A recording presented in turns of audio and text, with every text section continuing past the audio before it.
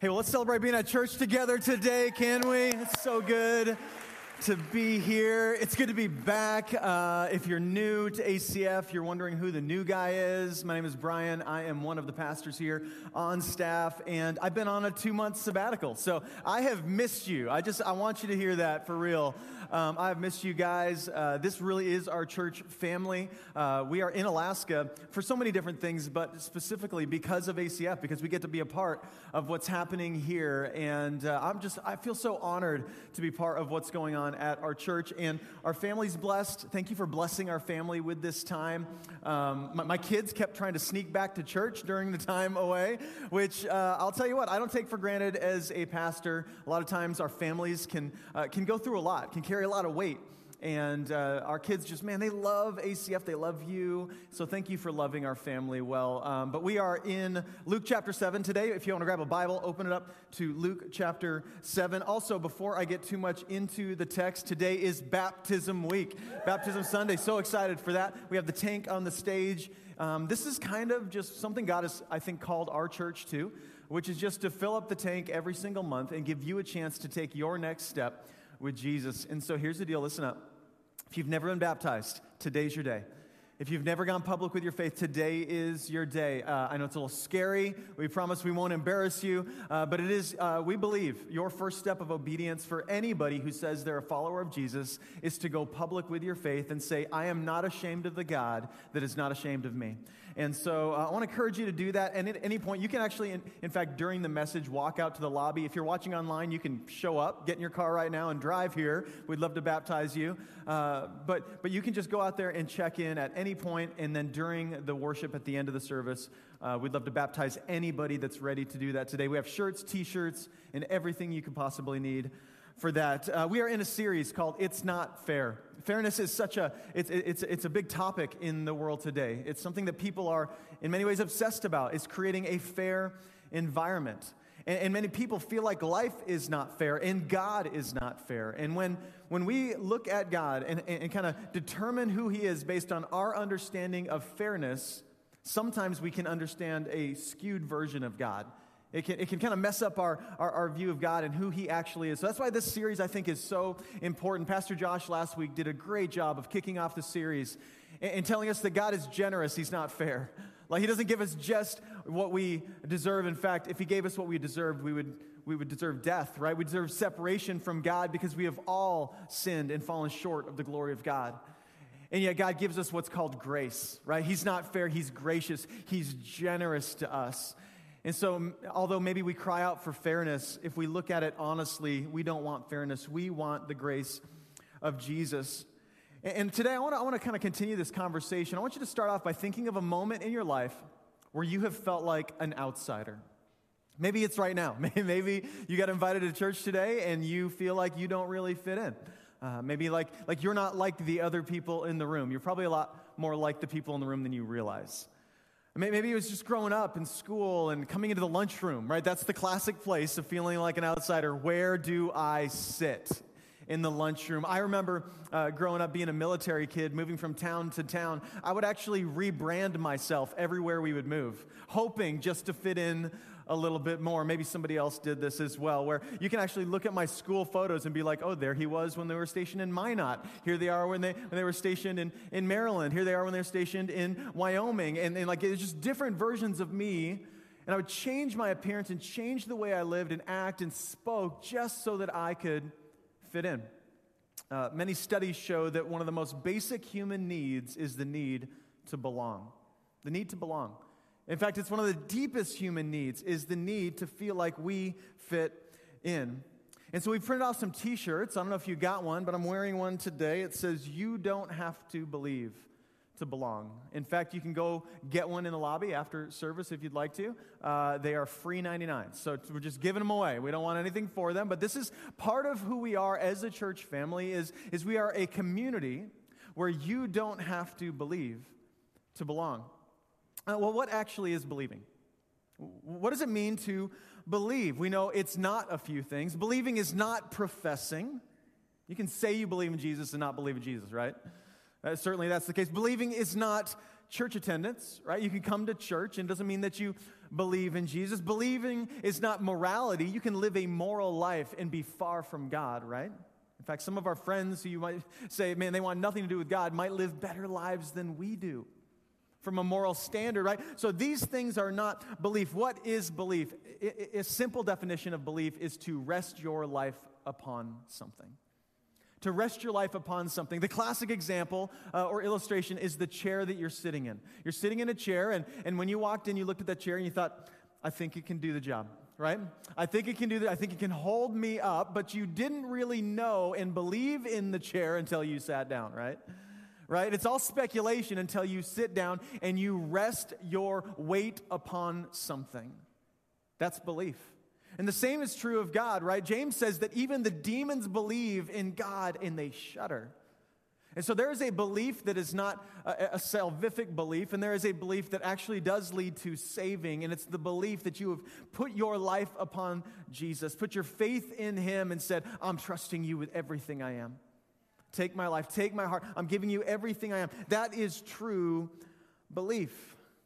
And maybe the fact that some of you haven't stepped into that stage of belief and actually rested your life upon Christ is why maybe some people haven't been baptized. Baptism is really one of those things where you rest your life upon Christ and you go, this is uncomfortable, it's kind of scary, I don't know all of what this is going to mean, but I want to be obedient and I want to rest my life upon Jesus, and I'm going to choose to do uncomfortable things because let me just tell you, friends, following Jesus is really uncomfortable. It's really uncomfortable. And so getting baptized is just the beginning of the discomfort that you will feel following Jesus. So again, maybe that's your next step here today. That's what it means to believe. But what does it mean to belong? I think to belong means just to feel like you're in the right place. Here's what you need to know today. You are in the right place. You are in the right place today. That's what it means to belong. Have you been in a moment where you're like, this is right. I'm in the right place. The people around me make me feel like I am in the right place. What we know about the ministry of Jesus is that as He walked from town to town, He rubbed shoulders with all different kinds of people, right? Believers, non-believers, everybody in between. Jesus had this way of relating to all people and making them feel like they belonged. So here's what you need to know today. If you are not a Christian, you're watching online or you're in the room here today, you need to know this. You belong here. We are so glad that you're here. We actually have created this place for you in so many ways. And we disciple, right? We grow. And I've seen so many of you move in your faith over the years, from just like an infant in the faith to warriors for Christ. As you've gone to small groups and to classes and you've exercised your faith here at ACF. So there's so much growth to happen for believers, but we exist to reach those who are not here. We exist to reach the lost and those in our community that are living apart from God, because we can't stand the idea of anyone else going through this life without Jesus. I can't stand the idea of my neighbors dealing with the difficulty that we all deal with apart from Jesus. And so we are constantly living on mission. It's who we are as a church. Why is this so important? This little phrase. Why is it so important to who we are? I think if you want to write this down, I believe that belonging often precedes believing. Belonging often precedes believing. And this is just true in a lot of different things, where it starts off with relationship, and then before you know it, this is something that you are bought into or that you believe in. And I want to cover three major things here today when it comes to this idea of you don't have to believe to belong. The first is why it matters. The second is why it's so hard to live out. And the third is how we can actually live this out in our daily lives. First, why it matters. What we know about Jesus is when He arrived and began His ministry, He was doing ministry what the Jews would say to the Gentiles in many ways. Both Jews and Gentiles. He's got these Jewish leaders that He's constantly challenging and speaking to, and Jewish people that He's sharing the kingdom of God with. And then Jesus also starts reaching out to those who were not Jewish.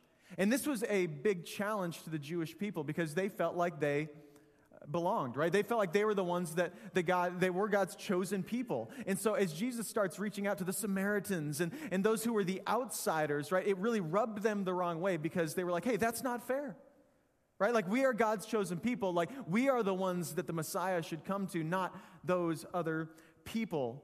And so this is really woven into the Gospels, this idea that Jesus shows up with a different way of doing ministry, a you don't have to believe to belong type of ministry. In Luke chapter 7, verse 31, Jesus is dealing with these religious leaders, and they're clearly frustrating him. And he says this in verse 31, says, "To what can I compare the people of this generation?" Jesus asked. "How can I describe them?" So this is not a good start. When Jesus can't come up with a metaphor to describe you, like, I don't know what to do with you. I'm not sure quite how to describe you. This is a problem, right? This is a brace for impact moment. Jesus is very honest with the religious leaders of the day. He goes on and he says, you know what? They are like children.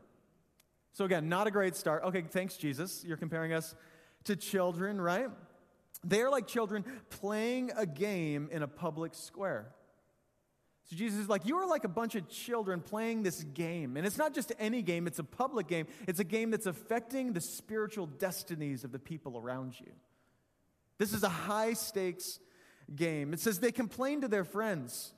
We played wedding songs and you didn't dance. So we played funeral songs and you didn't weep. So these spiritual leaders, these religious leaders are like children playing games in the public square. And the game is like, hey, you're supposed to play and live by the music that we play, right? Like we're gonna play a certain type of music, and you're supposed to kind of dance to our music. In other words, these religious leaders are manipulating people. They're manipulating those around them. And Jesus is calling this out of them, right? Now, this might kind of seem like a weird illustration, but in their day, when there would be a wedding, people would go through the streets and they would play music, and people would hear the music and they would dance to the music. When there would be a funeral, people would go through the streets and there would be a different kind of music, right? A sad type of music. And people would be grieving. And then children would see this and they would do what children do, is they would play games, right? They would be like, hey, let's play wedding, right? I play the music, you dance to the music. Let's play funeral. I play the music, you guys walk around mourning and grieving. And he's basically saying, you religious leaders are manipulating people for your own enjoyment. You're manipulating people for your own pleasure. You're not actually loving people. And in that, the game that they're playing, it's a rigged game. Nobody can win.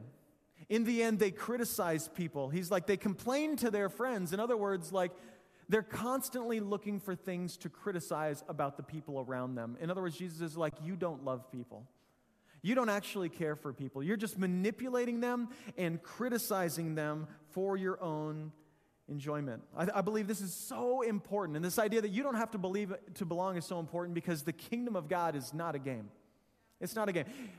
There's a phrase that we use occasionally around church circles, and it's this: we don't want to play church. We don't want to play church, because I don't know if you know this, but it's really easy to play church. And if you're new to Christianity or haven't heard that phrase before, to play church simply means to show up here with all of your own expectations, right?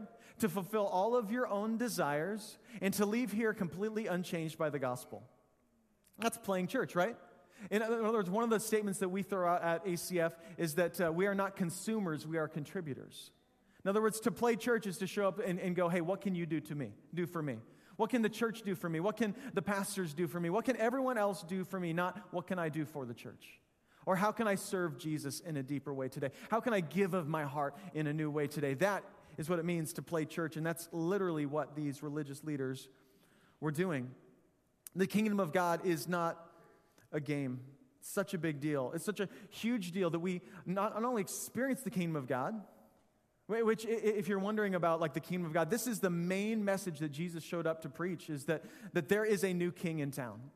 And that Jesus shows up to eclipse all of the other kings and religious leaders that have come before and say, hey, I am here to reign and rule for all of eternity. And that there is a new king. And that is the good news. That is the gospel, is that Jesus is Lord and that you are not, right? That's really, really good news. So Jesus shows up to preach the kingdom of God, and it is not a game. And so it's our call as believers to go and share that good news with others. And it's such a high-stakes game. A friend of mine this week, he was telling me about how he lost a friend recently. And as is so common, he's grieving and working through this. And one of the things that he said that struck me, that most of us say when we lose a friend, if we're Christians, is he said, I wish I just would have talked to him more about Jesus. I just wish I would have brought it back to my faith a few more times. I just wish I would have just gone a little bit deeper in the conversation, because we all can skip across the surface with our friendships. The kingdom of God is not a game, and this community is not a place to play church. So here's the deal. If you're looking for a place to just be comfortable and read your Bible and go away unchanged and not on mission for the good news of Jesus, you are at the wrong church, friends. Like, we exist to go and to reach and to love and to serve. I mean, this is why we exist as a church family. You don't have to believe to belong. Jesus was a friend to the sinners. He was a friend to them. He loved them. He cared for them. He spent time with them. Why is this so important? Tim Keller says this, that God sees us as we are, loves us as we are, and accepts us where we are. But by God's grace, He doesn't leave us where we are. And that's what we believe about ourselves and about others. And so the kingdom of God is not a game. This is so important that we create an environment where you don't have to believe to belong, that people would show up here and feel loved and welcomed unconditionally. Guys, we live in a world full of conditional belonging. And that's what you learn at a very young age. It's why we change all the things that we change about ourselves so often, because we just want to belong. We just want to fit in. The church is a different type of place, a place where belonging is unconditional, where you show up from different backgrounds. You might not look the right way based on your standard or someone else's standard, but we believe that doesn't matter, that you don't have to believe to belong. So that's why it matters so much. The next thing is this: why is this so hard to live out? Why is this so difficult to embrace? The passage continues in John 7:33. It says, "For John the Baptist didn't spend his time eating bread or drinking wine, and you say, he's possessed by a demon. The Son of Man, on the other hand, feasts and drinks, and you say, he's a glutton and a drunkard and a friend of tax collectors and other sinners."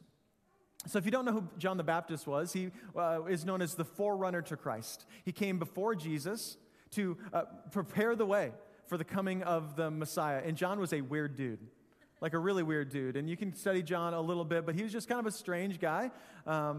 And so Jesus, one of the things we know that he spoke about John the Baptist is he's basically like, there's no greater man who's ever lived than John the Baptist. Like, this is a good man. He's a good man. And so this is John the Baptist. Jesus talks about him. He shows up, and the religious leaders, what we know is they rejected John the Baptist. They didn't want to take part in John's baptism. They didn't believe what he had to say. And they say when John shows up, right, he didn't spend his time eating bread or drinking wine. So John is gluten-free. So he's not eating any bread, and he's choosing not to have any alcohol, right? And they're like, oh, clearly he's possessed by some kind of demon, right? Like, because he's living the gluten-free life, right? So they found a way to criticize John. Then Jesus shows up, and Jesus is kind of like the opposite, right? Jesus loves carbs. And he's a home brewer, right? Makes his own wine. And so they're like, okay, we're going to criticize Jesus too, right? Clearly, he is a drunkard, right? Clearly, he's drunk. He's drinking too much. And not only that, he's a friend of tax collectors and other sinners. So these religious leaders will find a way to criticize. They will find a way to push people out because they're so busy protecting their own environment, trying to feel like they are the only ones that deserve saving. And this can be true of the church, is we can find ourselves trying to create standards that no one can live up to just to keep people on the outside. And that is not who we are as a church family. We really believe this. You don't have to believe to belong. Criticism is something that will show up in your life if you begin to live this way. If you begin to embrace the outsider, the other, the person that doesn't fit the Christian circle or what you expect of a Christian person, and they're different. If you embrace that person, you will get criticized. You will be guilty by proximity. I promise you that. And so the thing is, this is what's going on. As John the Baptist is fulfilling his calling, and as Jesus is fulfilling his calling, what's happening from the religious is criticism. So I promise you this: if you're going to fulfill your calling as a believer, you will experience criticism. We've experienced as a church over the years criticism. When our church was very small, I was actually the worship leader here at ACF. I always tell people I got demoted to lead pastor. I love leading worship. It was a great thing. I love what I get to do, but love to be part of the band and to lead the music. And the church was very small at that point, but we were starting to grow, starting to make an impact on our community. And about then, these rumors started floating around in the community at other churches. And one of the strangest rumors was floating around that we heard was that the senior pastor had slept with another staff member. And we were shocked to hear this because I was the only other staff member. Some of you are going to get that later. It was just, these are things that are going to happen. We're like, this cannot be. Like, why? Well, so we kind of got to laugh about it, but at the same time, it's a terrible thing to be floating around. But criticism happens, right? Rumors start happening. It's just going to happen. I want you to expect it. Don't be surprised when those things happen, when you're choosing to be faithful to your call as a follower of Jesus. Don't be surprised by those things. Now, criticism can be a good thing, right? Right? I've learned that there's truth to every criticism, not that one, but like most criticisms, there's some kind of truth, something that you can learn from. And so be teachable, right? Because everybody has the ability to mess it up. We have the ability to get it wrong.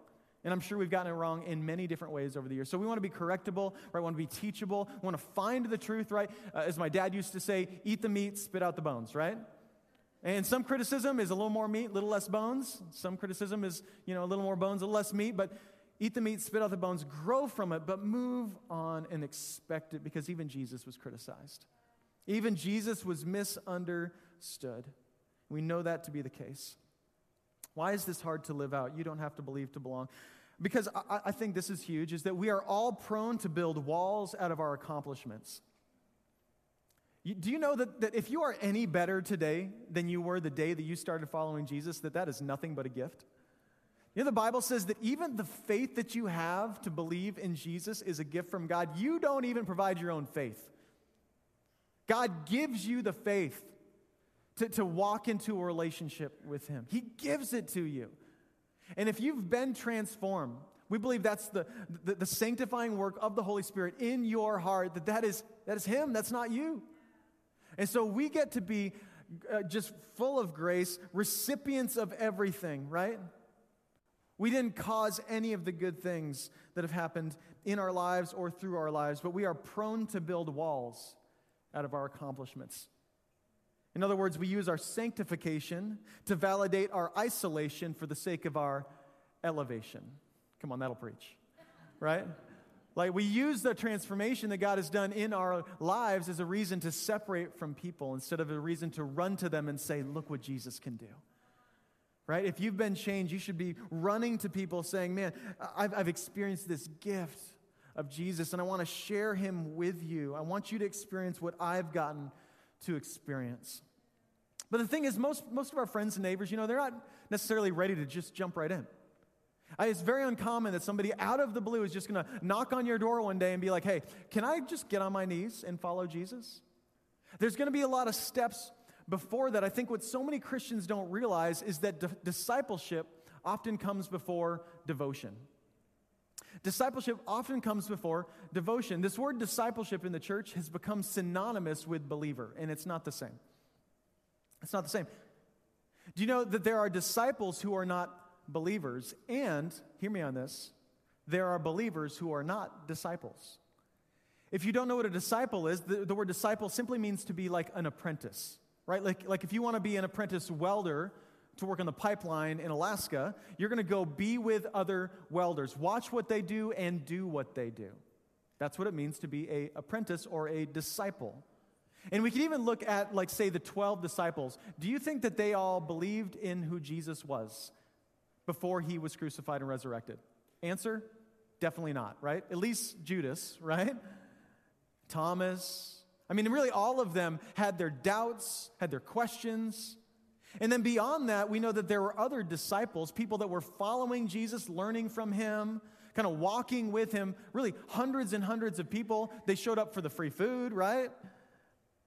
But then as soon as Jesus started preaching these strange things, in fact, in one example, Jesus starts talking about eating my flesh and drinking my blood, which is really gross.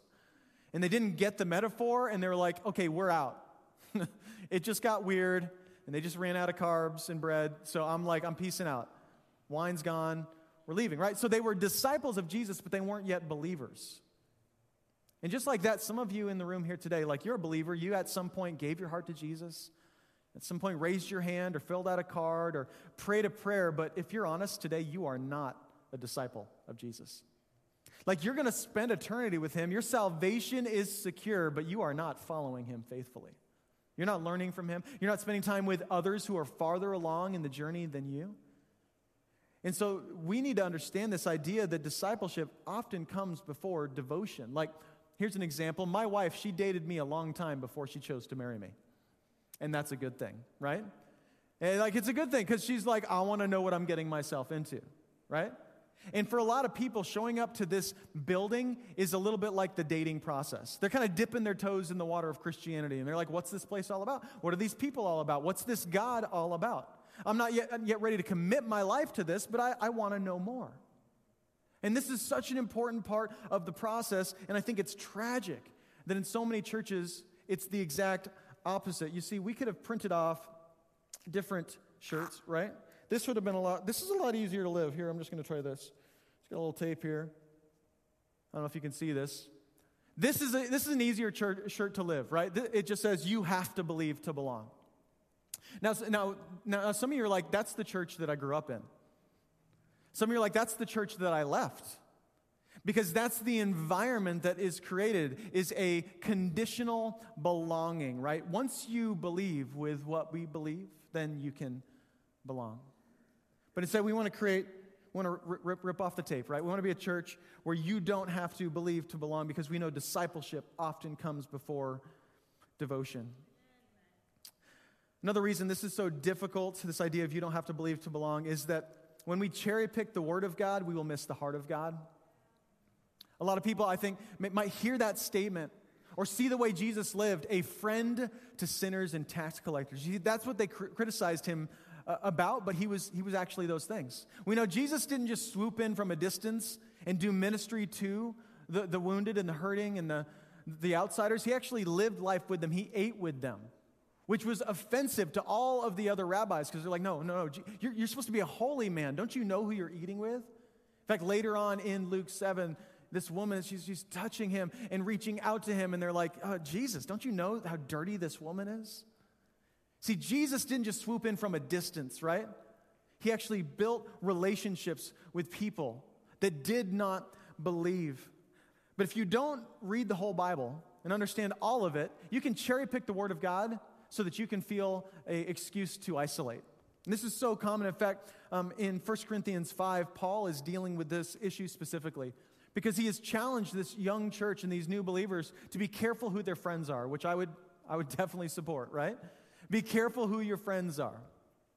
But they have misunderstood his call to be careful. And he says this in verse 9, I wrote you in my letter not to associate with sexually immoral people.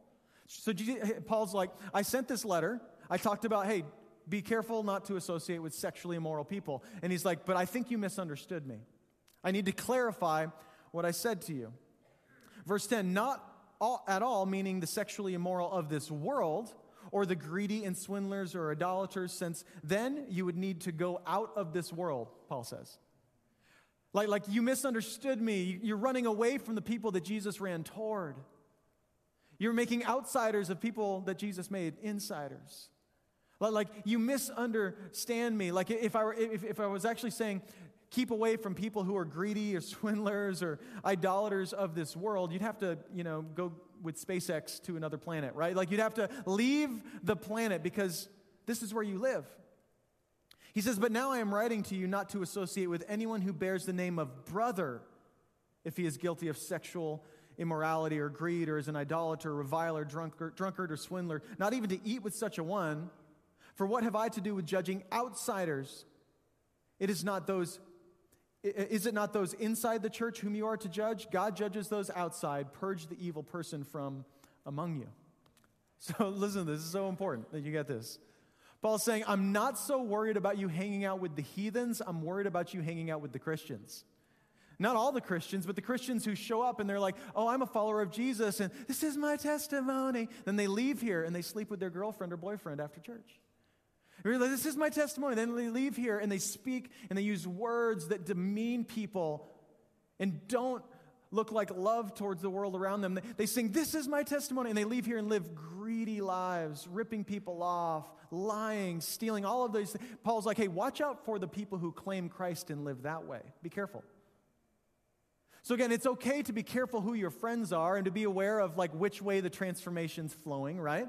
Are you becoming like them? Are they becoming like you? But Paul's saying, hey, but I'm not telling you to run from the hurting that Jesus ran toward. I'm not telling you to stay away from those who Jesus got near to. I'm telling you to love those people. And this is also important. We have to know what the church is. Remember this. What you're experiencing right now, this isn't church. You are the church, friends. The Greek word is ekklesia, and we are simply the body of Christ. That's what we are as the church. And so when he talks about inside the church, outside the church, he's not talking about a building, he's talking about a people. Okay? So this is so important that we get this idea of what this actually means.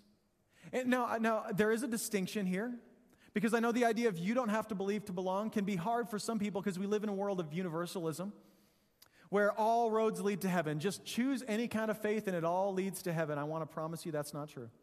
Jesus was very clear. I am the way, the truth, and the life. No one comes to the Father except through me. Jesus is the only way to salvation. I want to be very clear about that. But understand this. We're not saying you don't have to believe to be saved, because you do. We're not saying you don't have to believe to be a Christian, because you do. We're not saying you don't have to believe to lead a ministry at ACF, because you do. But we are saying that you don't have to believe to belong. Listen, belonging is not believing, but you don't have to believe to belong at ACF. Belonging is not the same as believing. Once you choose to believe, the Bible says you actually enter a new family. So you can belong in this gathering, but you don't actually become part of the family of God until you put your faith in God. Until your belief is real, until you sit down in the chair and say, I'm resting my whole life on who Jesus is. That's the moment that you become a Christian. This statement, I think, is so helpful because I think it just speaks to people. It's harder for people who are in the church than those who are outside of the church. Now, there's a good friend of mine who's been on a really incredible faith journey. He spent his whole life, grew up as a child in the Mormon church, and just was deeply in that church. And he started having some questions about what he believed and digging around on the internet and reading some books, and he started having this tension in his heart about the Mormon faith, and so he started showing up to ACF, kind of sneaking in the back, and then he'd kind of leave early. But he was telling me about this and how it all began. He walked in one Sunday, he sat down in the back, kind of hiding his face a little bit, like, I don't know if I want people to see me here, and, you know, it's a big deal. And I can't remember who got up front. I think it was Pastor Josh, but the first thing he said was, hey, you don't have to believe to belong. And he told me the story later. He said, that was the moment that I knew that I could be here. That was the moment that I knew that I could begin my journey away from Mormonism. And so, and this is good news, this summer he got baptized, which is amazing. It's such a huge deal. Huge deal. But it's because we are a community and you are a community where people from all different backgrounds can come here and ask questions. Because listen, if you had to believe to belong, I would be disqualified sometimes, and so would you. Because do you ever have doubts? Are you sometimes in a place of non-belief or unbelief? Yes. Doesn't mean I lost my salvation, but there are times where I don't believe. And honestly, this was so heartbreaking, is when you're going through those times is when you need to be nearest to the people of God.